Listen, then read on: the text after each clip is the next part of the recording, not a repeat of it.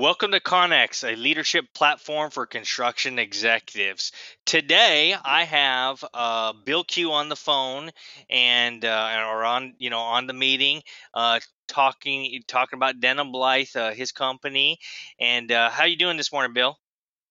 Doing real well. I appreciate it. Thank you for hosting us and for having us as part of your presentation here. Well, rather than me telling your history, because I've done some background on you, that's how we kind of selected you to be on the podcast. But rather than me you know, go back and tell your history and tell Denham Life's history, can you kind of start with maybe yourself and where'd you grow up? How'd you get into what you're doing now? Those type of things. Absolutely, I'd love to. Um, I was actually born in Ann Arbor, Michigan, which is home to the University of Michigan, but I don't claim that because I was born or raised rather most of my life in Ohio. My parents moved me to Columbus, Ohio, at age 4, I lived in Dublin, Ohio, which at that time was still very fairly small and rural area. So it was kind of nice growing up as a kid. I actually played outdoors and built things. There was no computers until at least the time when I reached middle school. So we entertained ourselves outside by putting things together and playing with friends. A lot different than today's day and age. I had a variety of jobs during high school age. I started at age 14 working at the Columbus Zoo, doing concessions and so on, feeding the people, not the animals. And then I worked as a dishwasher retirement home for a few years, and then also as a telemarketer, selling carpet cleaning of all things. And after high school, went to Ohio State University and kind of always knew I wanted to either build things or study engineering and so on. So I went into the civil engineering department there, and that's where at Ohio State, that's where I met my wife in my sophomore year, and we just kind of hit it off. She was a business major, but we won't hold that against her. Um, just kidding, of course. Yeah, I know. We were married. Well, she may not be happy with it, but no, we tease each other. She tells me I'm an engineering nerd, and I tell her at least I'm not a business major. So we get each other. But we were married right after college, and then we actually moved down here to Lexington from Columbus to take on her job with Ashland Oil, which is now Valvoline here in town. But the plan was always that we would come down here. I would go to graduate school for civil engineering at UK, and then as soon as I was done with that, we'd move back north. Just once I got my education done, we'd go back up and kind of live our life in Columbus. But during that time of grad school, I found a job with Denham Blythe Company, or I still am, but that was back in 1995, which was my second year of grad school, just to get a little bit of experience in design. I was fortunate enough to get hired on, and I was a structural engineer in the design department for about 5 years. I did enjoy it, and that's why we stuck around a little bit longer, still planning to move back north. But then from there, things just progressed. I became a field superintendent on a project in 2001, and then a project manager following that in 2004. And at that same year, I was promoted to be one of the vice presidents here. And then, the rest is history. In 2017, I took over the position of CEO here. And now I'm 25 years after I started what I thought would be a 2-year job. I'm still here. So can't get rid of me. That never did find our way back north. Well, just goes to show you that you never know what life's going to hand you, so you do the best you possibly can wherever you are. Absolutely, absolutely, and we've loved it here. Coming down here from the Columbus area, we found that the people are that much nicer. There's a month less of winter, and it's still a college town. It's a great place to be. We love it here. So can you back up with, and I appreciate your background. I was going to ask you if you're a Michigan or Ohio fan, because I know that's the biggest rivalry in college football, but hopefully you're a UK fan. Well, the funny thing is, when I was a kid, since I was born in Michigan and my grandfather was actually a professor at the University of Michigan, I rooted for the Wolverines, even though I lived in Ohio, until I went to Ohio State. Then I became an Ohio State football fan and still am to this day. But I don't wish Michigan any ill. It's a fun rivalry. But I love UK football because the funny thing is we have no expectations. We love to see them play. We love the team. We love the school. And they can wake up any day and beat any team in the nation. when things are clicking. So Oh, I'm a big UK fan. It's a lot of fun. well, I always tell everybody the story because I don't know if you remember, gosh, how many 7-8 years ago when UK beat LSU when they were ranked number one. So Absolutely. and then I remember the triple overtime they beat Arkansas. That maybe it was the next year after that. You just go and they were ranked. So it just goes to show you that you're right. Any day, anything can happen. Absolutely. And that's what makes it fun to watch. Absolutely. So tell us about Denim Blythe. When did it get started? How long has it been around? What kind of work does it do? Sure. Denim Blythe Company actually started when I was 4 years old. They started in 1976. There was two civil engineers that started it, Dale Blythe and Charlie Denham, hence the Denim Blythe. They decided to partner up and create a consulting design team. And their goal was just to provide architectural, civil, and structural design services. And their background was industrial, so that was kind of their focus, was those design services to industrial clients.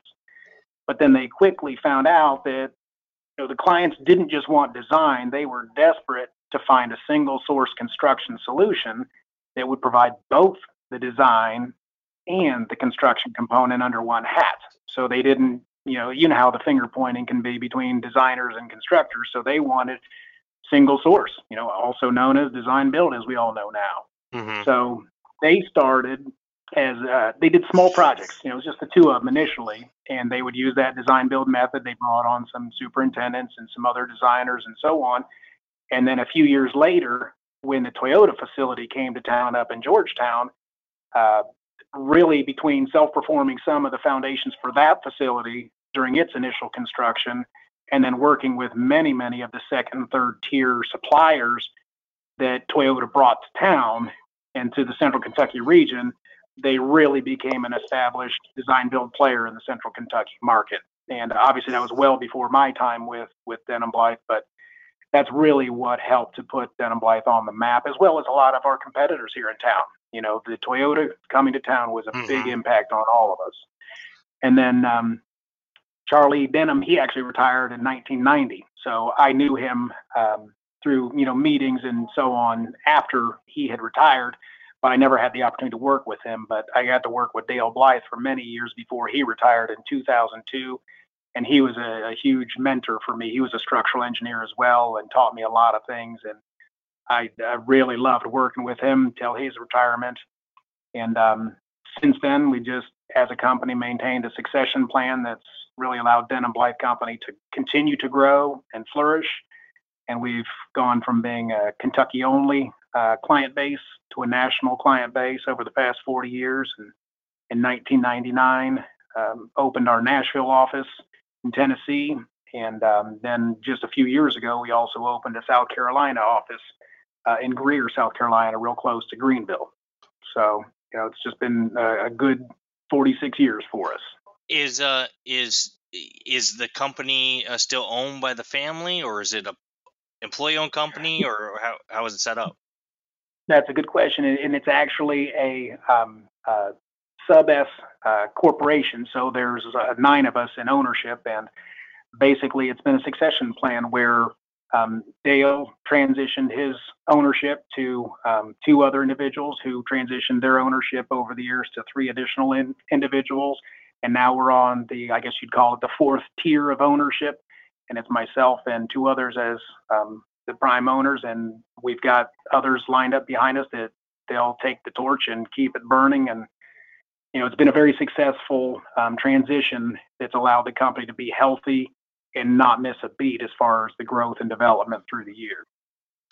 Well, that's great because as you very well know, it's very difficult to go from generationally go from one generation to another, and the fact that your guys are basically 4 generations in, that's a great thing. That says a lot about your company. Absolutely. Well, and I can't take credit. It's a process that Dale had set up many, many moons ago, and it helps us to identify key players that really have the business in their heart and, have the core values in their heart, and really to cultivate those folks, to reward them, and also just it's a benefit for the entire company, for all of our employees, because it allows us to have strong leaders for the future. Absolutely. Do you what's the core focus of Denham Blythe? When I first heard of Denham Blythe, I was in the military and I wasn't around this area. When I first heard Denham Blythe, I was working at Mason and Hanger, and Mhm. and one of the guys that worked with me, one of my PMs, he worked down at Corning with you guys. And that's the Okay. first thing I heard about Denham Blythe. So, but I never understood 100% your core focus. So, what is your core focus today? And it sounds like it's changed over time. Well, let me get into that here in 1 second, but I'm going to ask you a question on the reverse side real quick. I'm guessing that project manager at Mason Hanger might have been Michael Patterson. It is actually. Okay, and the reason for my question is because he is one of the next tier of ownership here, and he actually came from Mason Hanger to Denham Blythe, and his relationship or his connection with Denham Blythe came through Corning, and Corning is been a long time customer of ours. They've been great to work with. They're somebody that we value dearly, and again, it's a relationship building for us that we do with owners like Corning, and so it's a small world, but I digress. So to answer your core focus question, about 85% of our projects each year are design build projects, and that really is our core focus. And what I mean by that is we're also heavily into the industrial sector, with more than 70% of our jobs each year being with industrial clients like Corning or like folks like Kroger, where they have just production facilities all across the United States, and they take us places, and folks like Toyota as well. But our revenue varies year to year. Kind of a normal breakdown would be about 70% industrial, 15% healthcare. I'd say about 10% would be commercial, various levels of light commercial. And then probably 5% or so would be religious or other projects that really wouldn't fit in any of those niches. We don't do public works. We don't do federal works. I shouldn't say we don't. We seldom do state or local government projects. We will do those in tight times, but we really prefer not to. It's just a different market. It's not so customer service based at that point. So when you went over and thank you for doing a good job. I know you guys have a long history, and it's tough when you have a long history to kind of summarize everything. But in your mind, what significant event really shaped the business model that you guys have today? I would say the most significant event would be, kind of as I mentioned with Dale and Charlie figuring out real early on that they always wanted to be a consultant. They wanted to keep their owners happy, but their owners made it clear to them that design build was what they really wanted. They wanted the complete package, if you will. So from a singular significant event, what I would have to say would probably be Toyota coming to town. But the most significant shaping of our company became when they transitioned from the concept of a consulting engineering firm to a true design build construction firm, because there's many consultants out there, and it's relatively easy. You can be a one person consulting store or shop, if you will, but it's not so easy to really be a true design build company. There's a lot of folks out there, a lot of companies out there that say, well, we're design build, but really what they are is they're a general contractor that partners with consulting designers, or vice versa. Whereas we, under one hat, Denham Blythe has an in-house design department of almost 30 folks, and we have a construction force of more than 100 folks, and then we have construction managers that are about 40 folks. So we're all components under one hat, and that's unique, in my opinion, especially for the Kentucky region. I'm not aware of anyone else that has that level of each arm under their own roof. So you guys decided to keep so you have a self-performance section in your company. Absolutely. We do a lot of the self-performing of things like concrete, smaller site-related work, and interiors, finishes, that kind of thing. But we really like to maintain the ability to do the foundations and the concrete work, simply because it gives us first of all, competitive advantage in many respects, but also it gives us better control over the schedule. Because as you know, once you get out of the ground, once you get the concrete in and you can go to town on the construction project, everything else is fairly linear. I don't want to say Mm-hmm. independent of weather, but it's not really dictated so much. And if you're dependent upon others to kind of get you through that first phase of the concrete after the site work's complete, it can really bog you down and it can really cost you very valuable weeks and months on a project. Well, the next question I have for you is very similar in a lot of ways, but can you point to one game-changing event for your company that kind of changed, who you guys are, or have you guys been who you are from the beginning and you just expanded some services?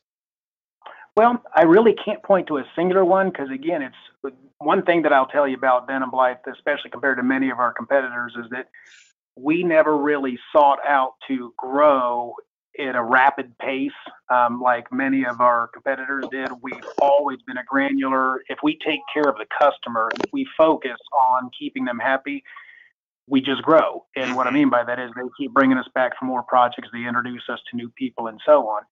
But if I had to say a singular event, it was probably when Den and Blythe managed to earn the business of Libby Owens Ford, and this is probably an 85, 86 time frame. Mm-hmm. We were introduced to them to work on a project in Versailles for ULN, which was United, Libby Owens Ford, and Nippon Glass. And through that relationship, we actually worked as a subcontractor to another company, but the relationship was established there, and Libby Owens Ford was impressed enough with us that they took a small, then very small company and had us build a 500,000 square foot facility for them in Shelbyville, Indiana, and then working basically throughout the entire country for them on other projects because they were nationwide. So from a singular event, I would have to say that's the closest thing to a game changer for Den and Blythe Company. So what's your guys' plans for the future? Well, continue to grow, continue to take care of our customers, because again, our focus is always just if we have owners and they have needs, even if we're not perfectly equipped to take care of those immediate needs, we'll figure out how to do it. And the more that we take care of our customers, the more that we meet their expectations, requirements, and exceed them, the more we just continue to be inundated, for lack of better terms, with more and more work. And so for the plan for the future is to take care of customers and to take care of our employees. And when we do that, we just grow. We've averaged about 10 to 15% growth almost continually since 2000. And, I look back at the company we were then, we had 5 folks back in design when I first started in 96. And now, like I said, we're about 30. And it happens. And I love the philosophy there. It's really simple. And it really is. And it's simple. And I always say customer service is dead in construction. And that's why personally my business has grown, is because when you put the client's needs first, it just people will beat down your door to have you. So I like the way you frame that. It's more about that than it is anything, and that's great. So personally, what skills and ability, and I know from talking to my guys and who've had a chance to meet with you and just being on the call with you here today, I know you're a humble guy, so you're gonna have to step out of being humble a little bit for a second. but if you were, what skills and ability do you think that you have that has helped the business? And and I know that's a tough question, but if you had to identify what those were, what would you say it was? Well, I guess my primary, what's gotten me to where I am today, I would have to say, is just simply work ethic, meaning that I like to work. I like the people I work with. I like the customers I work for, and it makes it easy to want to work, to like to work. But I mean, that's what I do for fun. I like to work from sun up to sundown. Mm-hmm. And, I'm sure your wife appreciates that. Well, what I was going to say is not that I put that before family. What I will typically do is I work my day shift and go home. We do dinner when we have nice shoulder to shoulder time in front of the TV, and that's the beauty of the laptop. Let's just kind of hang out and get things done Yeah, while you're yeah. enjoying a good movie. But I love to work, and my wife's been very supportive of that, as have my kids. They actually enjoy it as well. Um, and so I'd say work ethic. I would say multitasking. Hmm. I've always I'm not sure if it's my ADD or hyperactivity or what, but I like to juggle a whole lot of issues. And keep them all in perspective and get a lot of different projects done concurrently. So that helps me to kind of problem solve and keep things moving forward. And lastly, I would just say people skills because I'm a people pleaser. I want to always ensure that I never fail on commitments made, which means that I want to make sure Denham Blythe never fails on commitments made. And it's because I like people, I can pretty much relate to anybody. It doesn't matter who the owner is, doesn't matter who the subcontractor is, doesn't matter who I'm dealing with. I like to deal with people, even the tough ones. So if you had to like identify um somebody, some of your failures and some of your successes. People don't like the word failure, but I like to call it what it is. Um what would you say that there's some of the things that people could learn from? Because I think failure could be a good thing as long as you learn from it. Failures and successes in your career. Can you I always think it's interesting to get a story from somebody. Could you identify one of a failure and a success and talk about how it shaped you? Absolutely. For example, failure, I like to call it a struggle because Okay. there's failure. There was not, I'm teasing, no. But a lot of the biggest single thing that I've struggled with throughout my career is just the delegation aspect. And it's one of those things where, if I ever have to give anybody an example of something that they need to try and avoid or a trap not to fall into is learn to trust others and learn to trust others to do a similar job to what you might do or expect. And it may not be exactly like you would do it. It may not be exactly perfect in your mind, but you have to get to a point if you want to grow professionally and if you want your company to grow as a whole, you have to be comfortable with empowering others to do a job and to take part of your job as part of their job and then encourage them and help them through it, but don't micromanage and certainly don't negatively critique. It's great to give constructive criticism in a positive light to give them a chance to grow.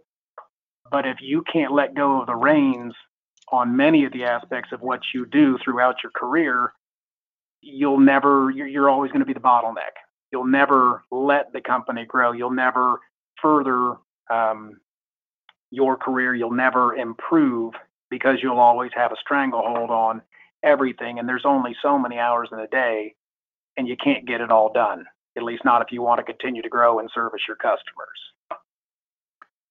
What about you know, i- as far as like if you had to say, hey, this has been a real big success. Do you have anything?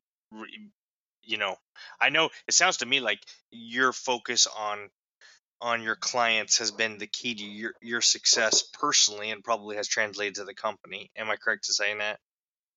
Absolutely.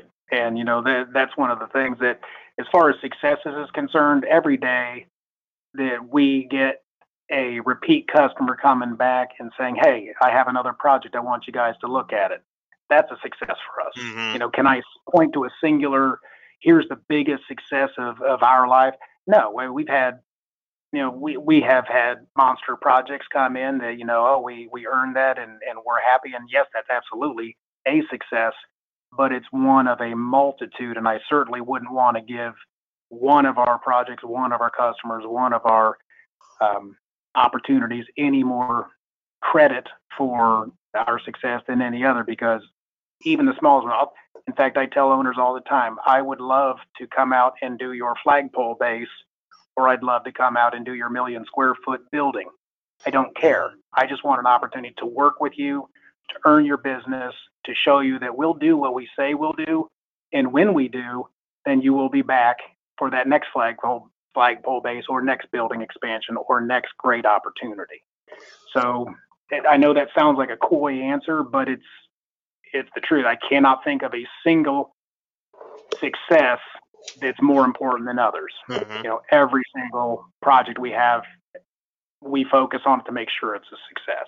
And I guess the biggest success I could list is just the fact that we have been in operations for 40 plus years with, I think, probably 12, 15 different owners now at this point, and that we're able to take that model that Dale and that Charlie established so many moons ago and just keep it going. It's their legacy. It really is. So if you had to go back and talk to 25-year-old Bill and tell him what he needs to do in order to have a successful career, what would you tell him? First thing I'd tell him is make sure you work hard. The second thing I'd say is that it's all about hard work. And the third thing I would say is make sure you work really hard. Yeah. Now, in addition to that, I would there's also some say, trend there, So there definitely is. I'm biased if you can't tell, but the other things that are really important to me is you've got to learn to communicate. I really do see, and I know I sound like an old timer here, and it's only because I am, but I see a challenge in the future for future generations with their willingness or interest in communicating with others just on a personal basis. I get that we have a lot of electronics. I get that we have a lot of ways to communicate, but it's the personal side of things that if you're willing and able to deal with picking up the phone, if you're willing and able to just sit down and talk with someone, whether it's over lunch or in a park or whatever, that goes. It's kind of like a picture's worth 1,000 words. Mm-hmm. Well, a conversation is worth 1,000,000 emails, and that's I would love to have future me focus on communication and personal skills, as well as just be a team player and be respectful of others. It's so much easier to succeed when those that you work with, that you work for, and work for you want to succeed because they feel like this is a team game. This is a team approach. When I win, everybody wins. When they win, I win. And it's just easy. It really is. Great answer. And I hear it seems like that's there's some common language there, and work ethic seems to be one I get from a lot of people, and it's just not like you just show up, you have to work hard, you have to be in the game, and Yep. that is so important. So we've got to the point where we're doing the speed round. The speed round is I'm going to ask you how important you think these 8 different items or topics are important from 1 to 10, 1 being the least important, 10 being the best, and they can all be 10s. So Okay. I'm not inhibiting you in any way to give them all 10s, but so topic, and you can explain your philosophy behind it. Scheduling. I'm going to be a little bit critical. I'm going to say scheduling would be a 9 in my book. And I would say that because it is very important. It's not paramount, but it's very important because if you have, if you do a poor job with scheduling, everybody is negatively affected from design to subs to clients. Estimating. I'd say 8. I'd say it's still very important, but to me, it's not quite as important as scheduling. And the reason I say that is if you miss too much, you're not going to be in business for very long. But by the same token, for us, it's not all about the money. It's all about the client and the repeat business, because if I don't make it on this project, I can always have future ones to try and, again, recoup any losses and mainly just establish and win that client.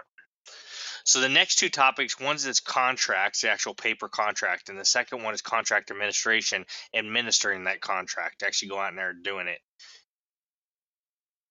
I would say that contracts for us as a company, I would knock that all the way down to maybe a 5. And the reason I say that is I can count on 2 fingers how many times a contract has ever come into play with either an owner or subcontractor, because as long as you do what you say you're going to do and you take care of business, contracts, I don't say they don't matter, but they're not very important. because contracts are really only important when there's a problem. And if you don't take care of business, you've got a problem. So for us, I would put contracts as a 5. Contract administration, I would put right there with estimating right about a 8 or so for us, because again, it's very important. We're all about paperwork and communications and paper trail, but it's more about getting that job done on time and within budget. Design. 10. That's an easy one for me. I come from a design background, and if it's wrong on paper, it's going to be wrong in place. That will cost you time, that will cost you money, and that will absolutely cost you clients in the long run. If you can't get it right up front, you will never succeed in our business as design build. Accounting. I would also lump that in with estimating. I'd say that's an 8. You can generally overcome poor accounting practices, but it's always a painful process. So it's very, very important, but not paramount, in my book at least. Selling work or bidding. Those are two different things. Selling work for us is selling a relationship. It's selling a service. It's selling a level of ability. And so that to me is our lifeblood. Once we've got an owner and we've proven what we can do, we have them for life. So to me, business development would be an absolute 10. Bidding, again, if I do my job, I don't have to be the low dollar. I have to be the best value. So bidding is very important, but it's really more about presentation and earning that spot at the table to win the business. Last but not least, leadership. I would say that's definitely a 10. And the reason being is that any company can't be anything without good people. And good people are everywhere, but without good leadership, they don't want to be their best. And if you don't have folks that want to work with you, to want to be part of your team, you're dead in the water.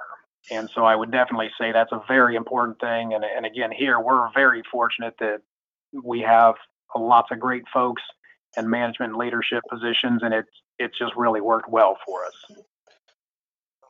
And that's all I have for our speed round. I want to give you the last word like I do all my guests. But before I do, I just want to let you know,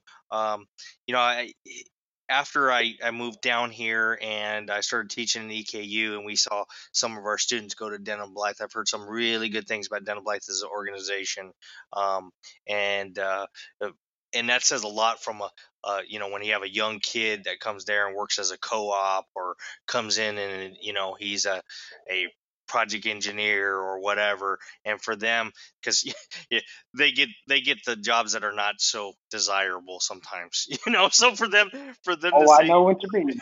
Yes. for them to say good things is a great thing. And I want to thank you for taking the time here today and meeting with me and meeting with my audience, because I think it's been extremely valuable, and I know I got a lot out of it. So you have the last word, Bill. Perfect. Well, I don't have a whole lot to say, because like you say, I'm trying to be as humble as I can. And, the main thing is that I appreciate having the opportunity to talk with you and talk with your audience. And if I can leave everybody with just one thought, it is, in our industry, in construction, it doesn't matter if you're in the design only side, if you're in the construction only side, or if you're in both, the design build aspect like we are. If you will just focus on the client, keeping the client happy, you hit the nail on the head earlier, Scott, that customer service is dead in the contracting industry, but it doesn't have to be. And when you focus on it, everything else falls into place. Business is easy. Clients are easy, projects are easy, and it's just so much more pleasant. Most of general contracting is a battle. It's, how do we get every nickel out? How do we get every dime out? Design build is not that way when it's done properly. It's a partnership, it's collaborative, everybody wins, and you don't have to spend nearly as much time trying to earn every nickel as you do just keeping those that you like and that like you for clients. So. Well, that's some great advice, Bill. For my audience, join us again for another podcast in another week. And last, before we leave Bill Q, I want to just tell you thank you again. And I wish you and your company the best of luck. We really appreciate it, Scott. You as well, and take good care of Ace Consulting and keep focusing on the customer. You know you will. Thank you, Bill.